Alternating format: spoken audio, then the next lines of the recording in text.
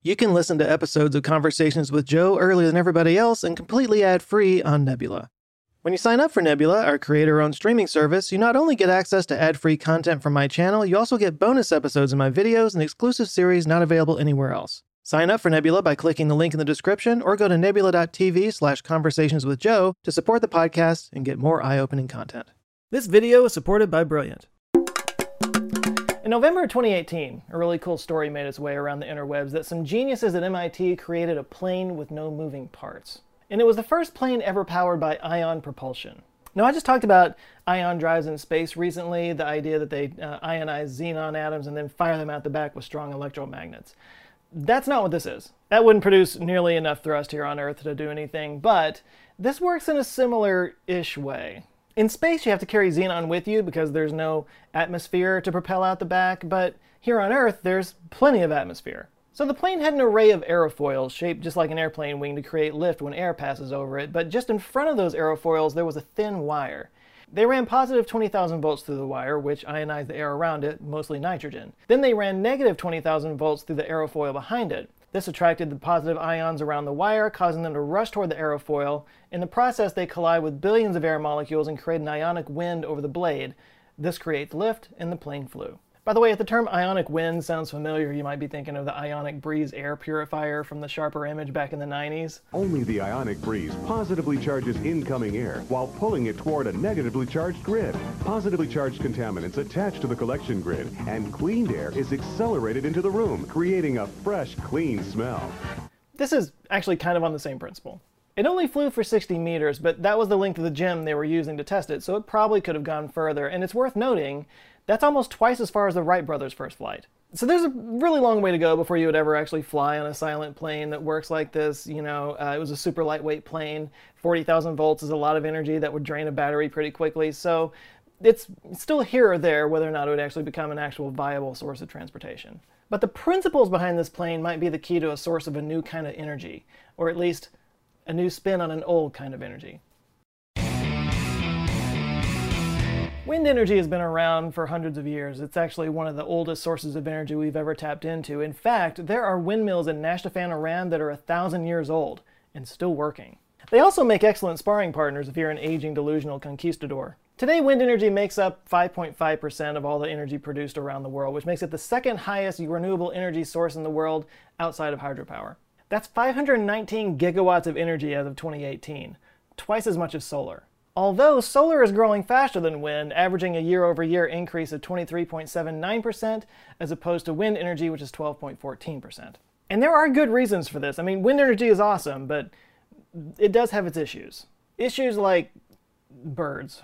The fact that birds do get killed in the blades of wind turbines is both sad and overblown.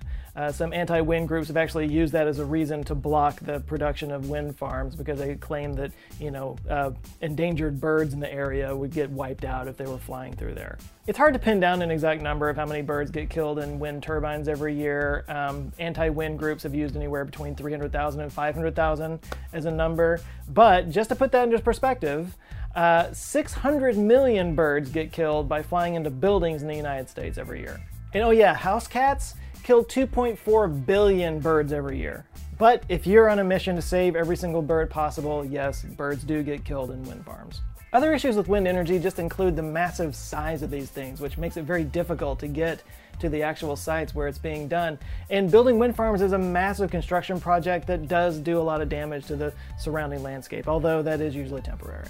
But there's a reason why these wind generators have to be so big. It's to offset the cost of maintenance. Windmills have a lot of moving parts. That's kind of their thing. They turn kinetic energy into electrical energy, and any engineer will tell you the more moving parts a thing has, the more opportunity there is for something to break or go wrong. Solar, on the other hand, has no moving parts, so the maintenance on that is extremely minimal. Plus, there are end-of-life issues around wind turbines. They have a lifespan of around 20 to 25 years, so over time, that becomes a lot of 747-sized pieces of carbon fiber and fiberglass that have to be, disposed of. It's not recyclable, and it's already starting to pile up in landfills. And last but not least, since these things are such massive projects, they can only really be installed by utility companies. It's not something like solar that can be distributed and, somebody can just put it up on the roof of their house.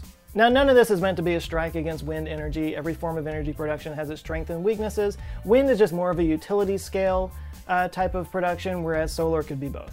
And it's for this reason that engineers and scientists have been working on some kind of solid-state wind energy production, a way to create energy from wind with no moving parts. And the basic idea behind this is sort of the reverse of that ionic plane that I was talking about before. Instead of creating wind by using ionic particles, it uses wind to create a flow of charged particles that you can then tap into to generate electricity. This idea was explored in a paper published in August of last year in the journal Applied Physics Letters by Richard Epstein of the University of New Mexico, and if it works, it could be a game changer. Now, before I get into that one, there was a similar idea put forth in 2013 by TU Delft in the Netherlands that they called EWACON. EWACON stands for Electrostatic Wind Energy Converter, and this design used charged water droplets that are blown by the wind, and the movement of the droplets generate an electrical current that can be put into the grid. There's a prototype on the campus that I don't think is actually operational anymore, but it looks cool, so why not? Now, this is an awesome idea for sure, but its reliance on water to create the aerosols that carry the charge is a little bit problematic. For one thing, you have to have access to, water line somewhere around where you should put this thing up, and also it doesn't work in freezing temperatures. Plus, the water would have to be super purified to prevent mineral buildup on the nozzles. And let's face it, if you're in drought conditions, probably the last thing you should be doing is spraying more water into the air. So, it's a cool idea, but the water thing is problematic. This new idea, though, takes a similar approach, but gets rid of all that pesky water. Described as a solid-state wind energy transformer, or SWET. Sweat, baby, sweat, baby. This design generates electricity through ionic currents through a process called electrohydrodynamics. Here's how it works. The prototype they built for this study consisted of 55 parallel 17-gauge aluminum wires strung between two 8.5 meter tall wooden masts separated by about 8 meters. There are two types of wires: attractor wires, which are bare, and emitter wires, which contain small tufts of 7 micrometer carbon fibers spread out every 15 centimeters, kind of like barbed wire. When small negative currents run through the emitter wires, the tufts create a coronal discharge, releasing negatively charged ions into the air. These negative ions want to drift toward the attractor wires, but when the wind passes through it, it carries the negative ions away with it, giving the array a slight positive charge. This positive charge causes electrons to rush in from the ground to balance things out, and that rush of electrons can be captured as electricity. Now, granted, you are using electricity to create the coronal discharge in the first place, but this system creates a loop where ions blow off the array and then fall back to the ground and get sucked back up into it again, creating a loop effect that does produce a net gain of electricity. It's not much electricity. At least with this prototype thing, it's only about 1/20th of a watt, but this is just a prototype. It's just a, proof of concept. And I actually spoke on the phone with Dr. Epstein himself, and he said that they are working on a new prototype design of this, and they did secure a grant from the National Science Foundation to create a 100-watt version. Now, that's still not a whole lot of energy either, but that's a 20,000% increase. So there's still a long way to go on this idea. He did emphasize that it's still not guaranteed to work, but it is a cool idea. Adjusting for size, adjusting for layers, you could stack grids on top of each other to create a net effect to get even more out of each one of these arrays. There's a lot of different ways that you can tweak this that they could be working on over the following years to actually get some useful energy out of it. The main benefit is just the insanely cheap price of creating and maintaining these arrays. I mean, it's literally just a bunch of aluminum wire when it all comes down to it. Now, considering how long wind turbines have been around and how much they've scaled up over the years, there's still a long way to go before the SWET concept reaches any kind of parity, but every new innovation starts somewhere, so we'll see what happens. And what I would love to see happen is for these kinds of grids to become modular and decentralized so that just anybody could put one up on their house and just generate energy from their home. I mean, just be like a solar panel that works at night, works 24 hours a day. Although I should say that when I brought that up to Dr. Epstein, he did say that it probably would never quite get to that point, but, a guy can dream. I got a lot of requests to talk about this after another YouTuber covered it. I'll put a link to the video down in the description. It's a good video, but now that I've talked to Dr. Epstein, I think he may have oversold it a little bit, and I think people may have gotten a little bit too excited about it at this point. It's just not quite there yet. Here I am throwing cold water on something people are excited about. Again, I'm the worst. Why do people follow me? But you know what? It's still cool. Just like that ion propulsion plane, it might become a thing, it might not, you don't know. But you know what? You never know where these ideas might lead. Human innovation is always something to cheer for. And talk about this amongst yourselves down below in the comments. Do you think this is a good idea? Do you think that this actually has any legs? Do you think it could ever become, at parity with regular wind energy? Discuss.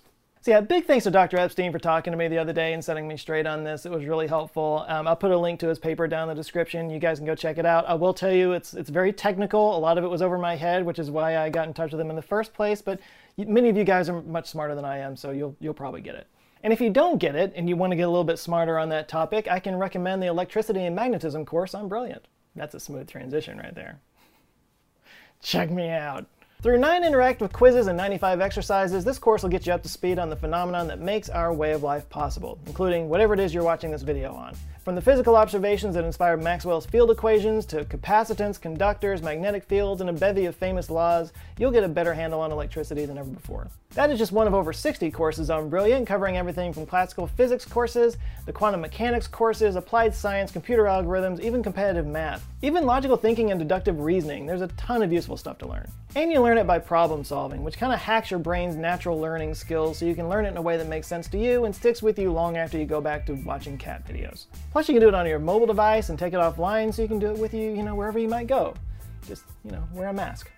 By the way, you don't have to be that ambitious about it. Maybe you just want a place to go and do a fun brain activity every day. For that, they have daily challenges. And that gives you a little tiny brain workout. It takes about 10 minutes of your time, but the effects of that do add up. And if you want to get a taste of what I'm talking about, they do have daily free brain teasers that you can go check out, and you can do the first section of every course for free. So you can take a look at it, see if it teases your brain. If it does, go for it.